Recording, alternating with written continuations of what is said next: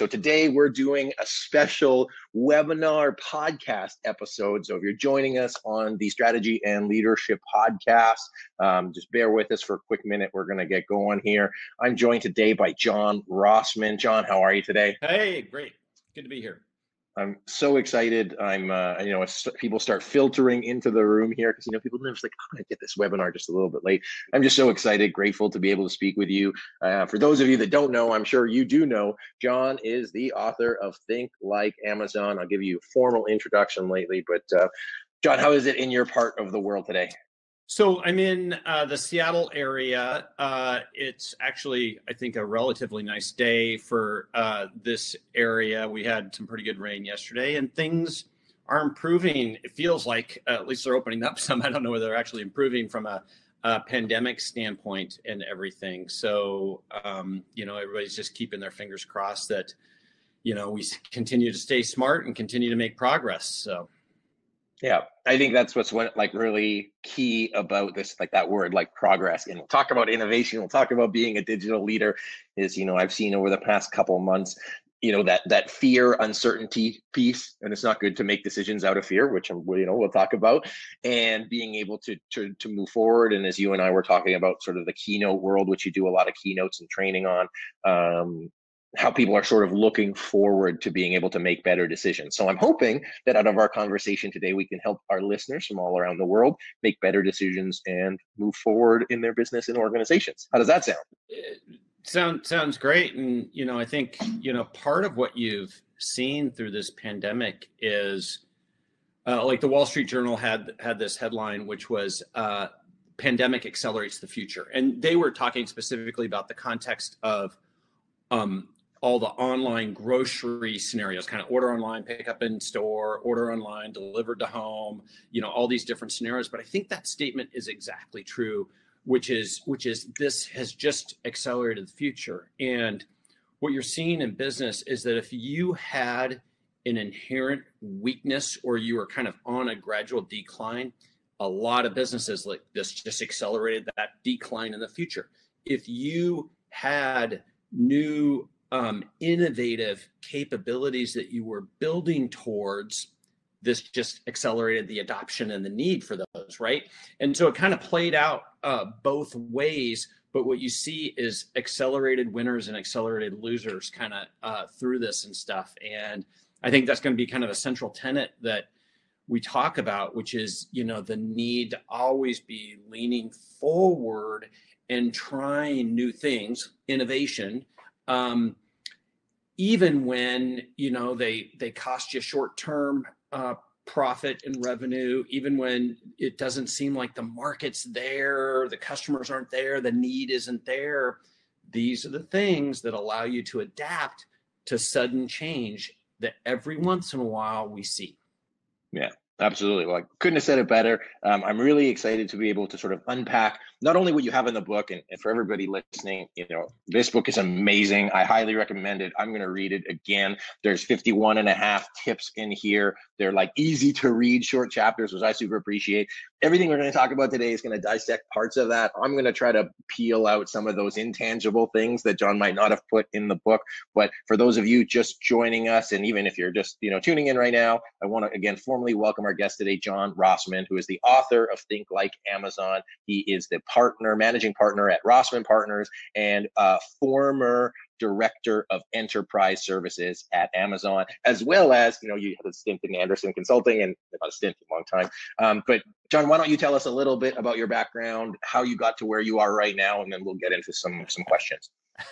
How did I get here? I honestly don't know the answer to that. So, as an industrial engineer by education, and what I've always been interested in is kind of efficiency. How do you reduce friction? How do you improve quality, lower costs, reduce cycle times? Those are all the key topics you think about in especially kind of production engineering, industrial engineering, and everything.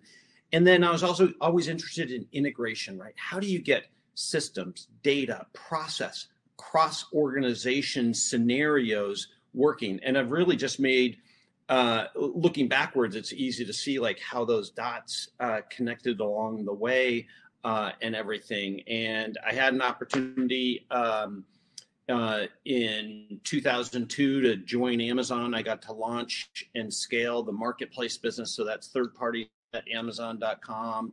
That's well over 50% of all their units shipped and sold today. And then I also ran enterprise services. So I was responsible for several big relationships, Target.com, Toys R Us, Marks and Spencer in the UK, several others. And I left Amazon in late 2005 and started working with my clients on, how do we make change happen? How do we operate better? How do we innovate? And I had one client in particular, several years after I left Amazon, like 6 years after I left Amazon, he ran, think of it as kind of communications, government relations at the Gates Foundation. And I wrote one piece, and he called me into his office and he goes, "John, this is really good." And then he told me like the 10 things that I could have done better with it. And I mean, he's an editor by background, right? And everything. And it was just like, man, I see how you put all these little things from Amazon to work, and you kind of put them into our sphere and into our protocol. I think you ought to write a book. And he had been the lead for Bill Gates' 2 book projects, so he knew what he was doing. And so I said, I had never thought about kind of writing books, and the best thing I did was I talked him into being my partner on these books and everything. So we've done kind of 3 books since then. And Think Like Amazon really came from going out and talking and working to literally hundreds of audiences and organizations. And like, these are all the questions I kind of get. And so part of the book, I talk about essentially that, which is, I get asked lots of different ways, like, how would Jeff think about, X? Like, how would he think about this situation or that situation or whatever? And what I noticed is it's actually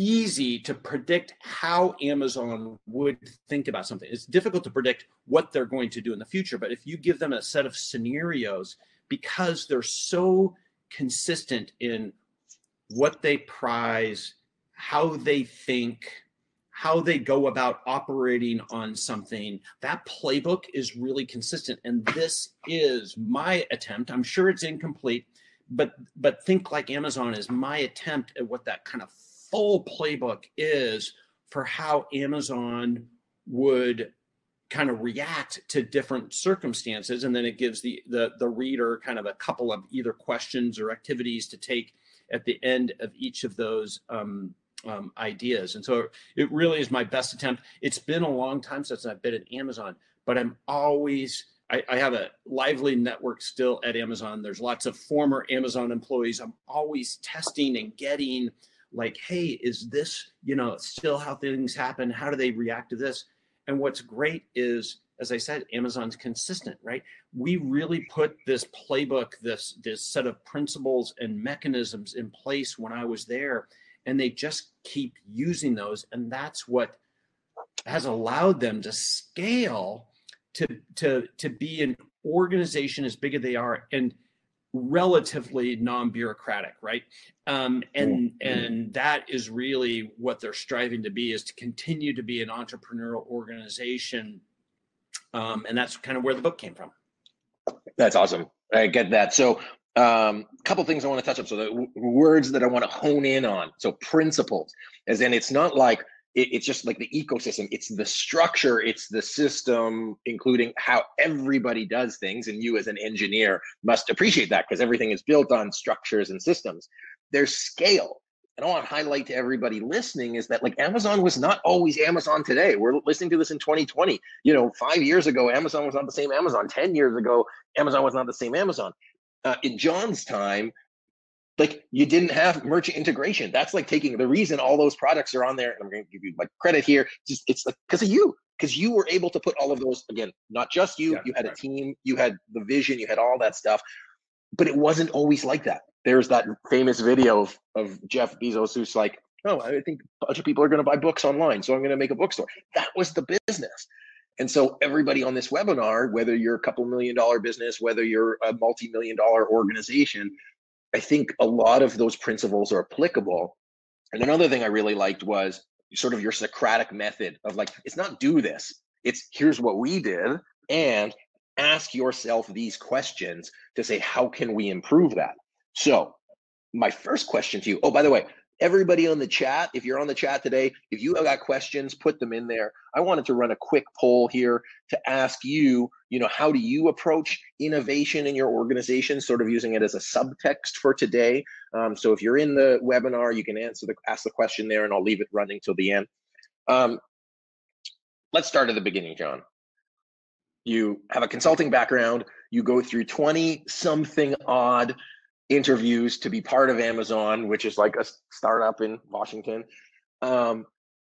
How did you fit in with that culture? So how did you, as a thinker, fit within that system? And what were some of the key learnings that you had to take to adapt quickly to being successful? And then we'll go from there. Yeah, that's a good question, because when I was joining Amazon, I had been a partner. I was a partner at Arthur Andersen. I was then at a startup, an integration technology startup. So this is 2000, 2001.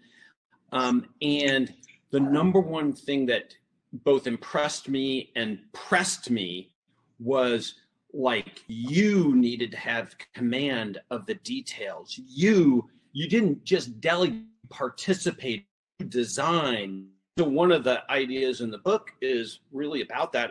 I think it's idea 10 about being a builder, right? And at Amazon, they always talk about, like, hey, we are a company of builders. And what they mean by is that everybody needs to, you just don't get to delegate and budget and kind of move things around.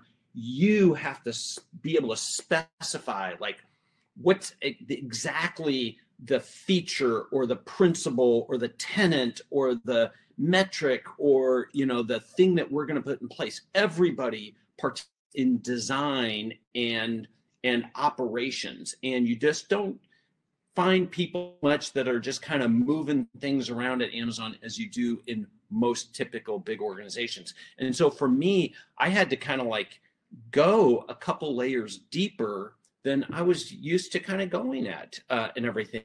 And that was an adjustment for me. And the other thing I really learned was about metrics. And, my most impactful memories of Amazon were about the metrics meetings and how intentional those were. And they were intentional in, we're trying to find imperfections, and we're trying to find the root cause of those imperfections, and then take action on them, right? Improve them. Like, what can we learn from it? How do we both fix that problem, but then how is that problem a generalized problem, and apply that same learning into other areas? What most organizations do is they try to, we'll put our metrics in place. That's just a casual thing they do. And then they design their metrics, and they use their metrics as a way of basically saying, hey, we're doing okay. Like, hey, we had an average day. Like, our mean times were like this.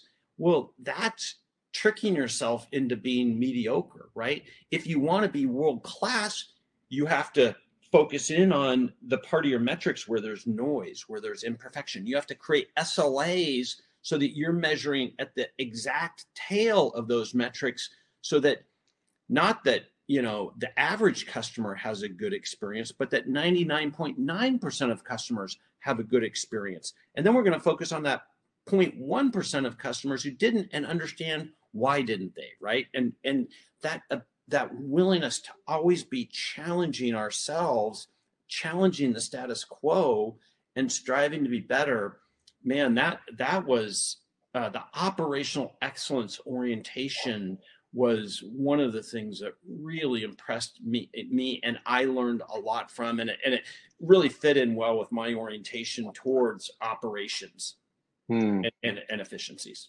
Yeah.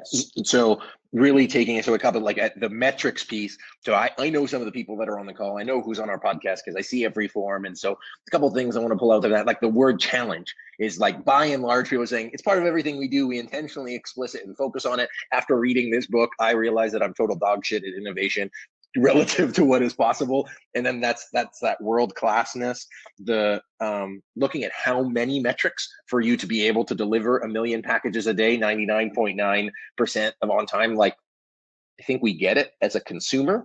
When you actually think of like how, regardless of what you think of the business, and we're not going to go there, but it's the ability to be able to provide what it does at scale and maintain that company promise is astounding. So looking at that, the metrics and at the depth of metrics, I want to ask you a question about Jeff as a product owner and a product manager, and what you've learned from him that we can sort of translate to some of the CEOs that are on here, like their approach.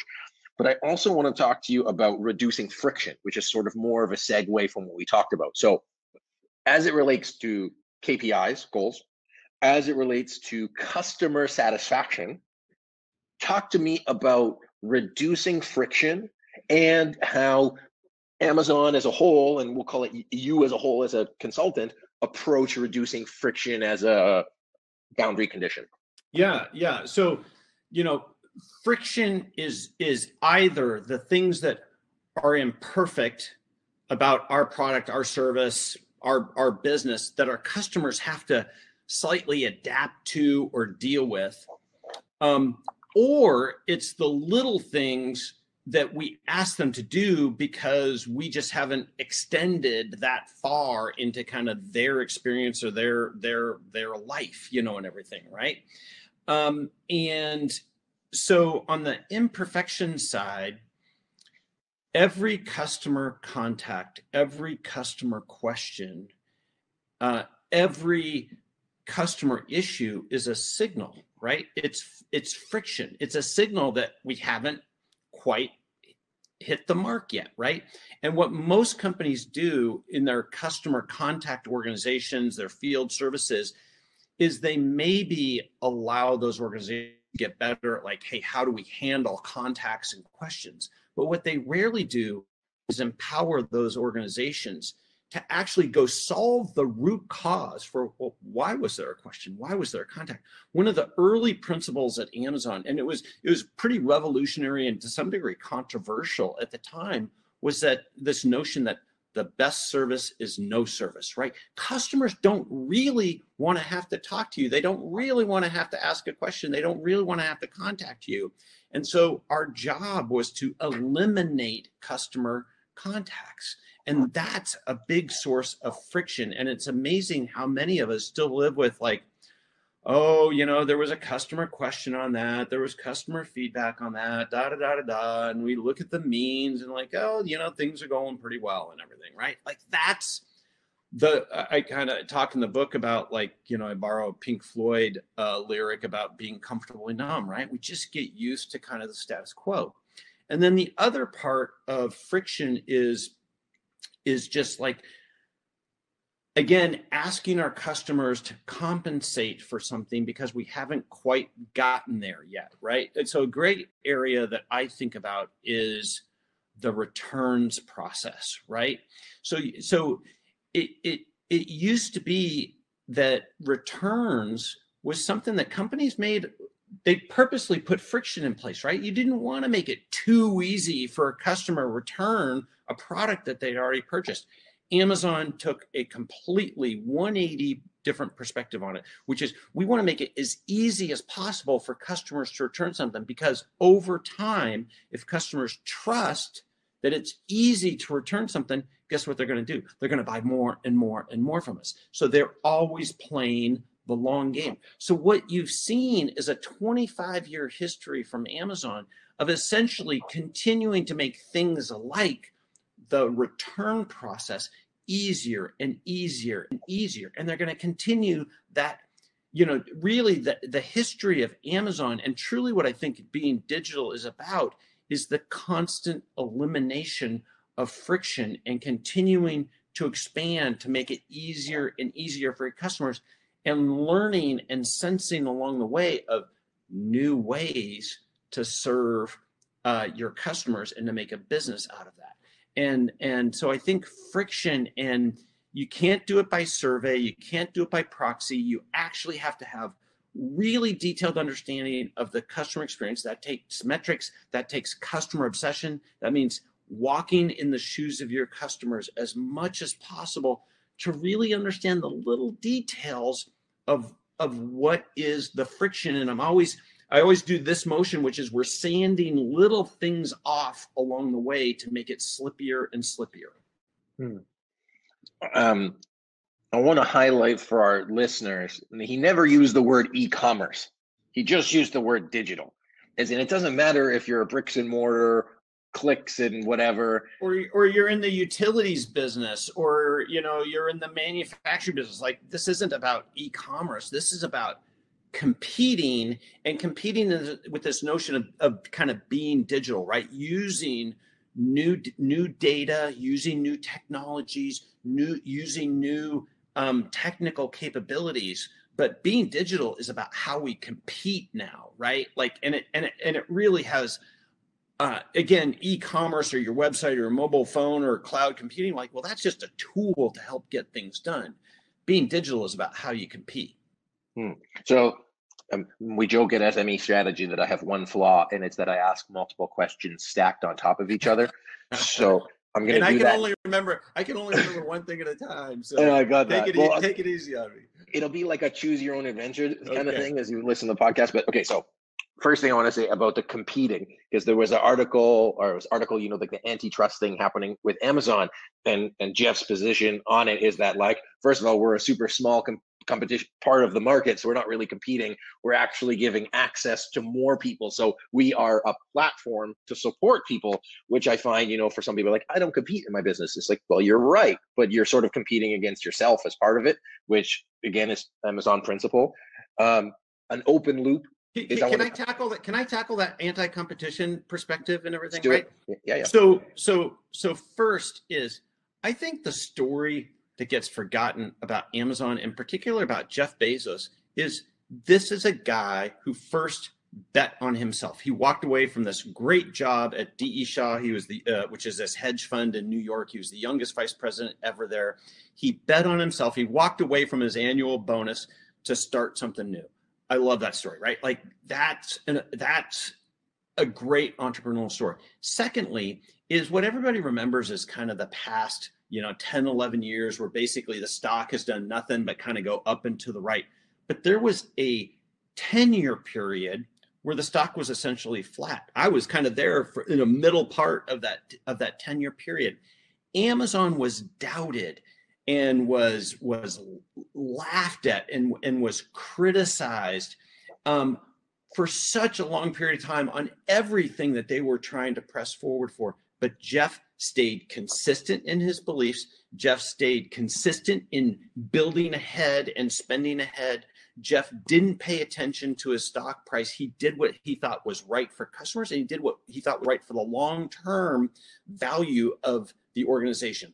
And they've won because of that. Now, today, they're a massive organization, and they have this breadth of understanding and services that is really unique.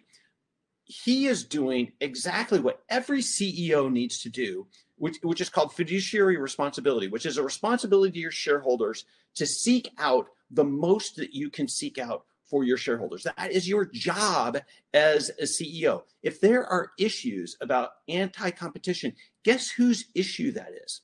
That's the people in Washington's issues, right? Like, that's our policymakers. That's our politics. Amazon is playing the game completely by the rules. If you don't like how it's working, change the rules, change the policies. But Amazon is a success story, and where things need to adopt is in our policies and in our ability to craft businesses and the environments that we incubate young businesses. It's not with Amazon.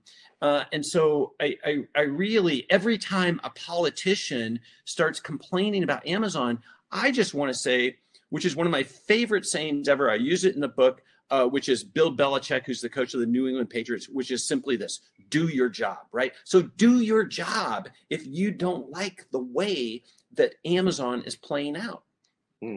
It's what we'll call them haters. It's like if you're mad because the company has been so successful and it's got a lot of stuff going on. My open loop that I would thank you for going there. The open loop I wanted to talk about was the long game, which we're just going to keep sprinkling into here. The analogy I use for a long game is if, you're making a bottle of scotch, you're making wine or something that takes a long time, you can't put it in and say, well, it takes 5 years. Well, 2 years or 3 years, it's not ready. Like, what the hell? I've got myself a 20-year strategic plan. And as a relatively young person, sometimes I get annoyed that my 20-year strategic plan isn't coming to fruition in 10 years. But so it's a little bit of like vindication for myself. It's like, okay, I'm on track.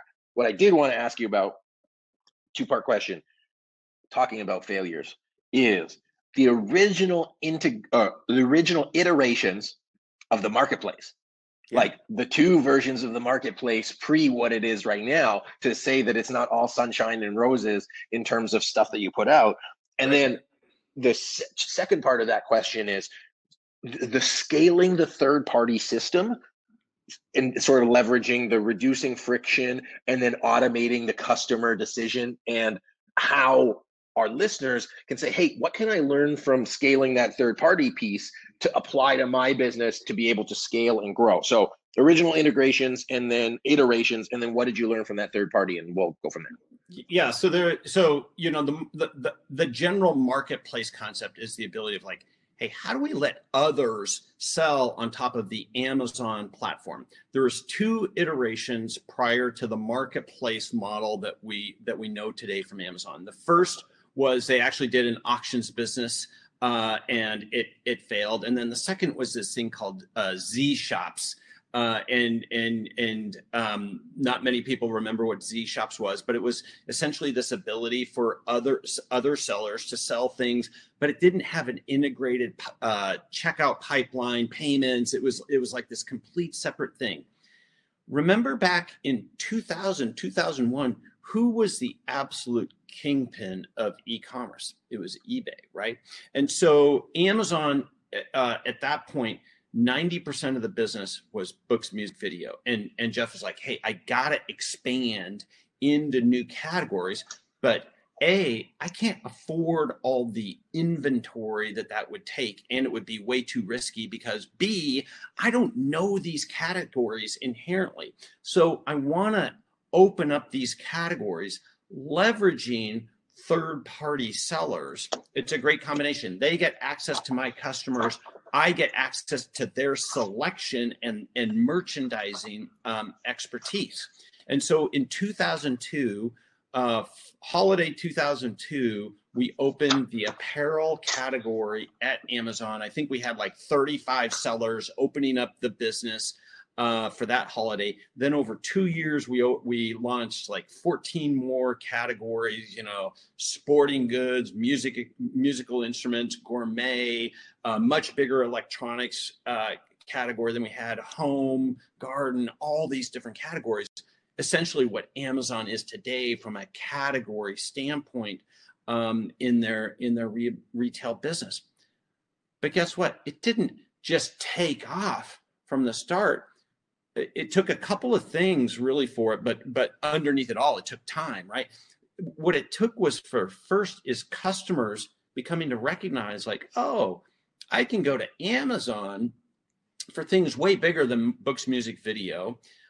Secondly, it really took getting a selection that was an authoritative selection, right? Authoritative meaning like if you are looking for, some unique, camping item, when you go to Amazon to shop for that camping item, you're going to find, that lantern style that you are looking for. That's authoritative selection in a category. And third, it really took the combination of the Prime membership model with this little thing called FBA, Fulfillment by Amazon, that when a third-party seller put their items into Amazon fulfillment centers and were part of the FBA, then they were Prime eligible. And it was really that triangle, that combination of capabilities, and then just time. And it really took 7, 8 years after we launched Marketplace for then the Marketplace business to really ramp up. Coincidentally, that was also right at the same time the Amazon stock, kind of the 2009, 2010 era, when the Amazon stock started to consistently be progressing to where it is today. And so, and I think that's one of the essences, which is how do you be patient in allowing learning to go on and to allow businesses to progress, but also just being impatient for kind of everyday advancement towards making it better, right? And while those may seem completely at odds with each other, they're actually, it's like you need to be a patient investor but an impatient operator, right? And that's the best way I can describe kind of the dichotomy that I'm trying to get at. So a couple themes from there, again, like the patience, the iteration, the, again, long term, making those small adjustments. One thing that we can unpack, if anybody has any questions, is like doing other people's work. Like one of the reasons it was available opportunity to scale was because Amazon didn't do everything themselves, which I think a lot of CEOs, business owners try to do. We had a name for that strategy, and I talk about it in the book. It's called OPW, which stands for other people's work. And so on some things that you need to get done, but you can't afford it, you don't want to scale it, you don't have the expertise, whatever it is, figure out a way to get others to do that work for you. Now, you need to provide great tooling for them. You need to provide incentive systems for them. But oftentimes thinking through, like, how do I get, and that's really kind of the ecosystem that you participate in, and thinking through, your flywheel, which is really, the flywheel is really about like your systemic understanding of how you think change is going to happen relative to your strategy and what you want to create. And thinking like a systems approach to it. So, and then the other thing that I want to pull out from the previous statement was when the stock started growing, when Amazon really started expanding, is when it moved from a business to a platform. Is like allowed other people the opportunity to be successful, because that's fundamentally what it was. It wasn't just, yes, we want to sell more stuff, but we can't sell more stuff without having other people sell more stuff. That's right. And the market just matured, right? People got much more comfortable in buying things online, having them delivered. That also is the time when AWS, Amazon Web Services, like some people started to see like, oh, that's a completely new paradigm for how you own and operate technology, and they got a multi-year lead on that. And so that really is when kind of the stock started kind of going up and to the right. Yeah, which again, the thing was around, hey, how can we solve a problem? How can we build a better mousetrap? Fundamentally, AWS, in the sense that people have needs, we can provide something better, cheaper, faster, all of the above. And it took off. Like, they just sound principles. And in that essence, they also built something that they needed as a business, right? But they forced themselves to build it in a way that they could use it as a business, but also externally, right? And one of the real lessons from that, and Bezos talks about this, is that forcing yourself to build tools that you use, but then forcing yourself to have external customers is always important, because customers have what he calls divine discontent, right? Customers are always going to push you to build something that's better. Whereas internal customers, well, these are the people we work with. These are our colleagues. You can't be as divinely discontent as an internal customer, because you grate people, right? Like it gets annoying. But external customers force you to build something better. And that was one of the reasons why Amazon went down that AWS path, was just the recognition that, hey, external developers are going to force us to build a better technical capability. Wow. But then they stumbled into an unbelievable business. Mm-hmm. And it was built intentionally. Like, and then all of the other, once that big bet was made, and I can't remember what the wording you use, like versus big bets, but important bets. Once that thing was made, then all of the systems, processes internally were set. Okay, here's where we're going. I might have changed my mind, but here's where we're going. Everything we're going to do from a process standpoint is going to align with that. And if you're, trying to build to sell or build something of high value, you shift your processes to sort of stack the value on top of it to maximize it. It was really cool. Anything you want to add on there before I ask my? No, you nail it. Okay. So we opened today's interview about talking about innovation and where people are at. By the way, if you're on the chat, be sure to put your questions. Happy to answer them. As it relates to our business owners, CEOs, middle managers, et cetera, people who are leading strategy, what are the 2 or 3 things that you would recommend they ask themselves as it relates to being a day one company versus a day two company? And I know the jargon because it's in the book, but why don't you explain a little bit about what that means and how it relates to fostering innovation? Yeah. So the day one kind of notion, it's been kind of this headline or this quip that Amazon and Bezos have echoed for a long time, which is, hey, we're a day one company. The internet is just beginning. And so in one of his recent shareholder letters, I think it was 2016 shareholder letter, Jeff, he addresses it. He says, hey, I get asked a lot about like, what's a day one company? More importantly, what's a day two company? And what do I do if I am a day two company? Well, first, a day two company is a company that is essentially trying to harvest as much as possible for today. They're trying to optimize for a relatively short period of time. And so these are the profit optimizers who aren't necessarily investing in their future as much or aggressively. And the second thing is that day two companies, they tend to be pretty comfortable with the status quo. They don't really want industry to change. They don't really want competition to change because they're probably the successful company in their space right now. They're comfortable with where they're at.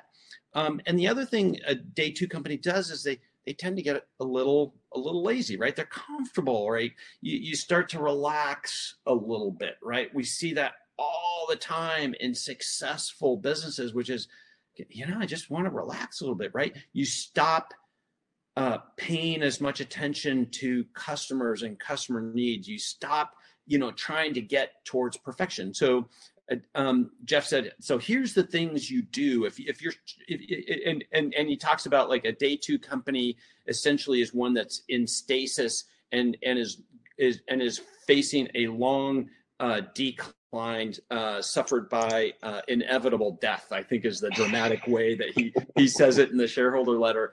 And so what do you do what's a day one company? What do you do if you're a day two company to become a day one company? Well, day one company is one that isn't trying to optimize for the short term. They're trying to optimize for the long term.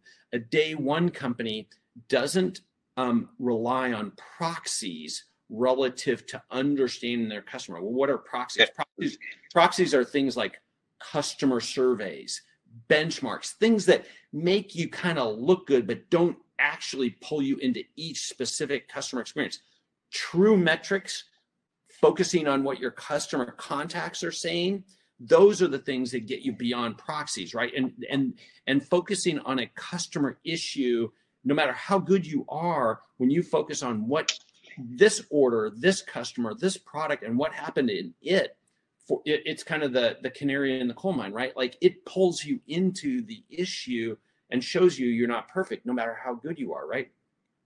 A day one company pays attention to important trends and is curious about those and starts dabbling in those really early. And a day one company is trying to invent the future, create the future. So you spend a lot of your time and resources, maybe in an inordinate sense, focusing on what's the future, right? And so when I go out and do keynotes, I sometimes have this slide that's called WTF, right? And wow, what do you mean WTF? It's like, hey, WTF stands for what's the future, right?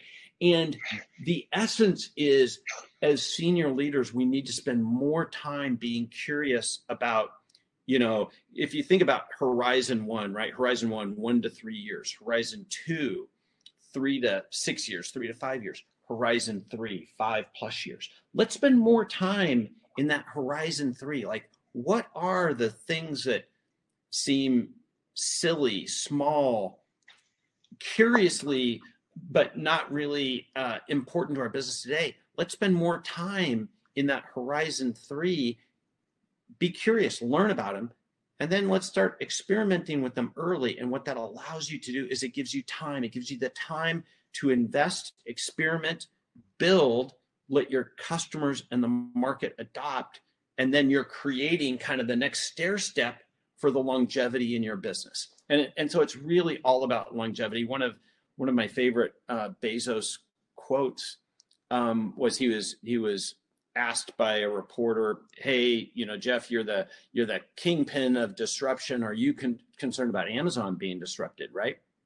And his answer, I think, is an absolute goldmine. His answer was, after he kind of laughed, he goes, "It's not a question of if, it's a matter of when.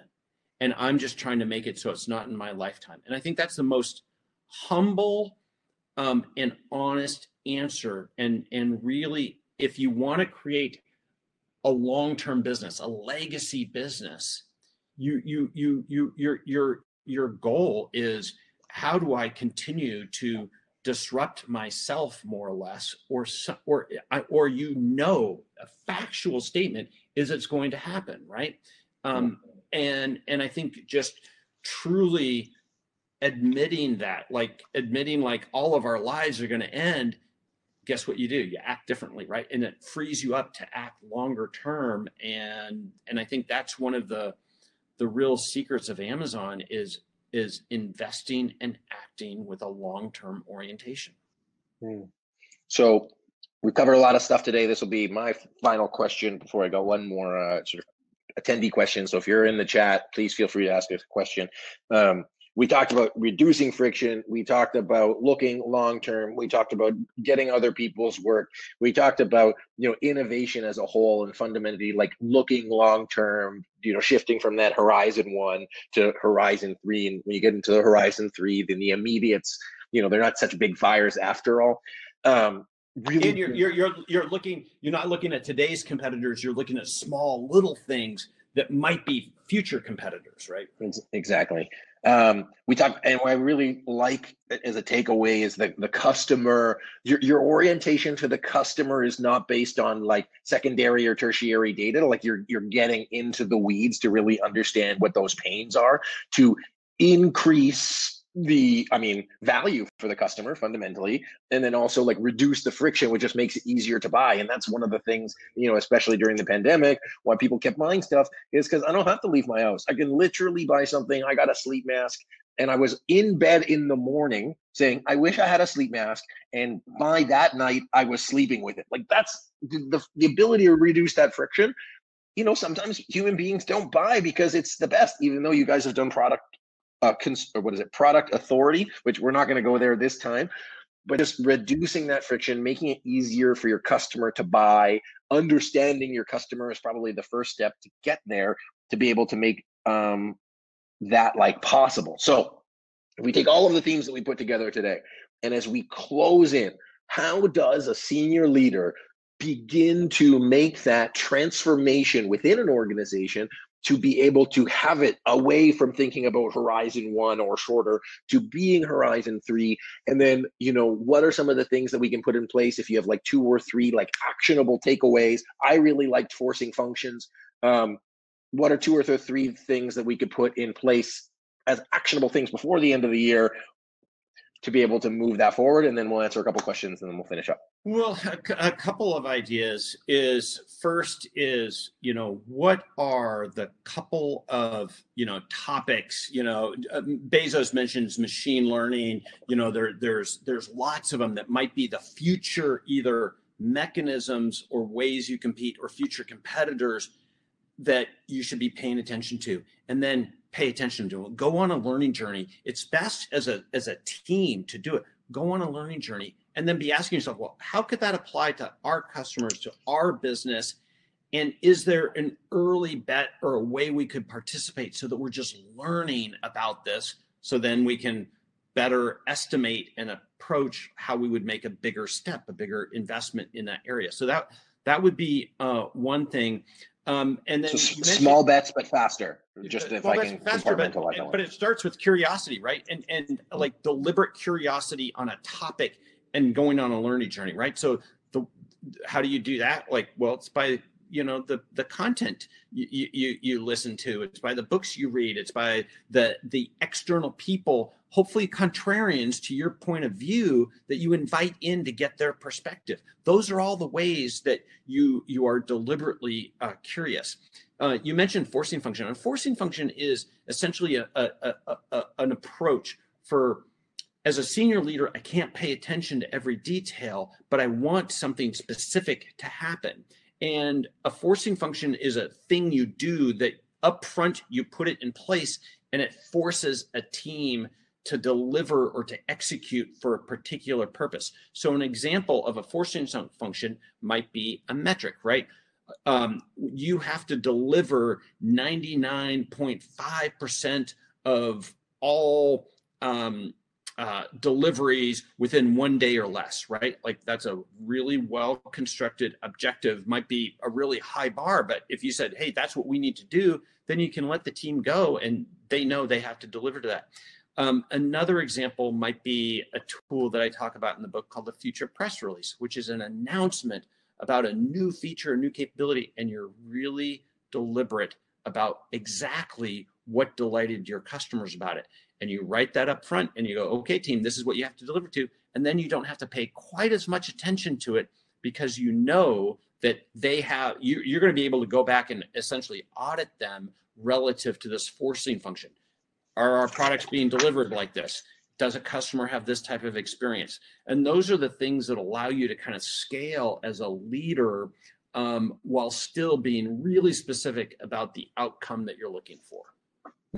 I got that. So putting it in, but also instead of just being vague about it and saying, hey, we want like this thing to happen, which I see a lot. I see a lot Exactly. of vague things that sound good, but are really weak, to actually say, okay, here's what we really need. Here's what this would happen if we put this in place.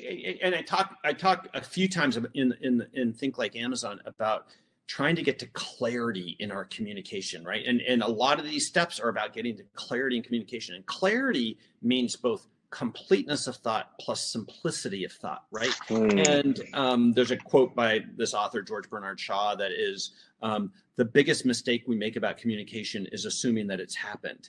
And so much of this is a human communication problem when we're thinking about the future, right? It's intangible. So we have to really be deliberate on getting to clarity, like specifics, like, are we talking about the same thing? Do we agree that this is going to be the end point, the experience, how it's going to operate?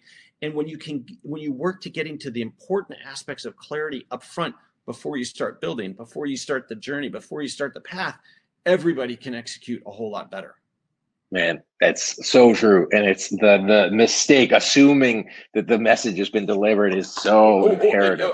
I've said it once, I've said it twice. People should you have to stay on message, on point, and you always have to be going to the specifics, not the generals. Yeah, absolutely. Thank you, John. So we got one more question from our participant here, and so I'm going to sort of frame it. One question was, so it says, I'll read the whole thing and then I'll frame it. Amazon is a tremendous success story. However, maximizing shareholder value above all else is a choice and not a mandate. What do you think about stakeholder capitalism? So I don't know what stakeholder capitalism means in that context, but I'll give that question to you. Yeah, I mean, I could argue with the premise of the question, to some degree, right? But I do think that there is, especially for these big organizations, not just optimizing for the customer experience, not just optimizing for shareholders, but there is a third party, right? Like our communities, I'll put it as our communities, right? Who have to be, I think, a little more visible in how those decisions are being made. I think that that's a very fair question and observation. Amazon can point to lots of things that they do, but yet I think the next 25 years for Amazon, that needs to be a bigger kind of weight in how they evaluate what they do for their business, as it needs to be for a lot of big companies. And you know what? Thank you for that, John. And one of the things I'll challenge everybody on the call today is Amazon's where Amazon's at. Like, how can you take everything that we've shared today? How can you take the notion of stakeholder capitalism? How can you apply, the 50 and a half digital ideas that get shared plus everything else that John has been super generous to share today? Like, don't take the whole kit and caboodle, because you can't. take a couple ideas, put it in place, and move on. Do it iteration, do those small bets, be curious about how your organization can apply this stuff so that you can fulfill whatever mandate you want to fulfill as you move your organization forward. Anything else you want to add on that part of it, John? Because you work with organizations, big organizations, small organizations across the world. So yeah, I think it really is about being thoughtful about, what do you think your mission is? And then what are the principles, the tenets that we believe in a tangible sense, not in this oblique or kind of abstract sense. And be careful about what you commit to, be thoughtful about it, take your time in making those. But then once you do, go all in, right? And it's going to be so much more fun, and you're going to be able to inspire so much bigger action out of your employees, your ecosystem, your suppliers, your customers, when you're clear about what you believe in and what your mission is. You got time for one more question? Absolutely. Okay. Someone asked, what is the key for employee retention at Amazon? So I think it's a good segue. That's why. Yeah. I think that the key for retaining the right employees is meaningful work, right? Mm-hmm. And I think that ability to deliver real product, deliver real results, be a decision maker at a speed that most big companies don't let leaders throughout the organization be, that is a really attractive thing for Amazon. But the flip side of that is that Amazon doesn't want to be and shouldn't be the right place for every person. And I think that's a mistake that a lot of companies make, is they think that culture is something like, well, we have to make everybody successful here. We have to make this the right place for everybody. And it's like, actually, I think culture is about attracting and retaining the right people for your business, for your mission, for your principles. And you have to be willing to repel the people who aren't the right people for that business, for that culture, and everything. And you're doing everybody a favor by having that. And so what you're seeing is a lot of the high performing digital future companies are being much more specific about, hey, this is who we are, and this is why you're going to be successful here. If we aren't the right company for you, that's okay, and everything. Like no fault, but this is who we are. And I think that willingness to, again, be thoughtful about who you are, what your mission is, and what do you want people to believe in and to buy into, to be part of that culture, and be willing to say we're not for everybody, I think is absolutely the right orientation. And I could be argued on that, and everything, but that I think is Amazon's perspective on it. That's always been my perspective on it, which is, we're not a family, we're a team, we're trying to accomplish something, we have to be high performing. We need to be the right place for the right group of people, for the right team. Yeah. I mean, that's it, right? Like, that's the rules. You can't be everything to all people. And by really honing in, and that customer focus, including stakeholders, including employees, has everything, like, to be part of it, to make a high performing organization. Cool chapter in this, Raising the Bar. I highly recommend you get this book, not just because John's here, because it's just genuinely really good. And I read a lot of books. Think Like Amazon. And there's a good Audible version of it. I've gotten a lot of compliments on the Audible version if you want to listen to it and stuff. It translates well into a good listen and stuff. I'm going to reread it. John, thank you so much for being with us today. You've been super generous with your time. It's been awesome and a genuine pleasure. So thanks for being here. Cool. Thanks for the discussion. Been a lot of fun. Yeah.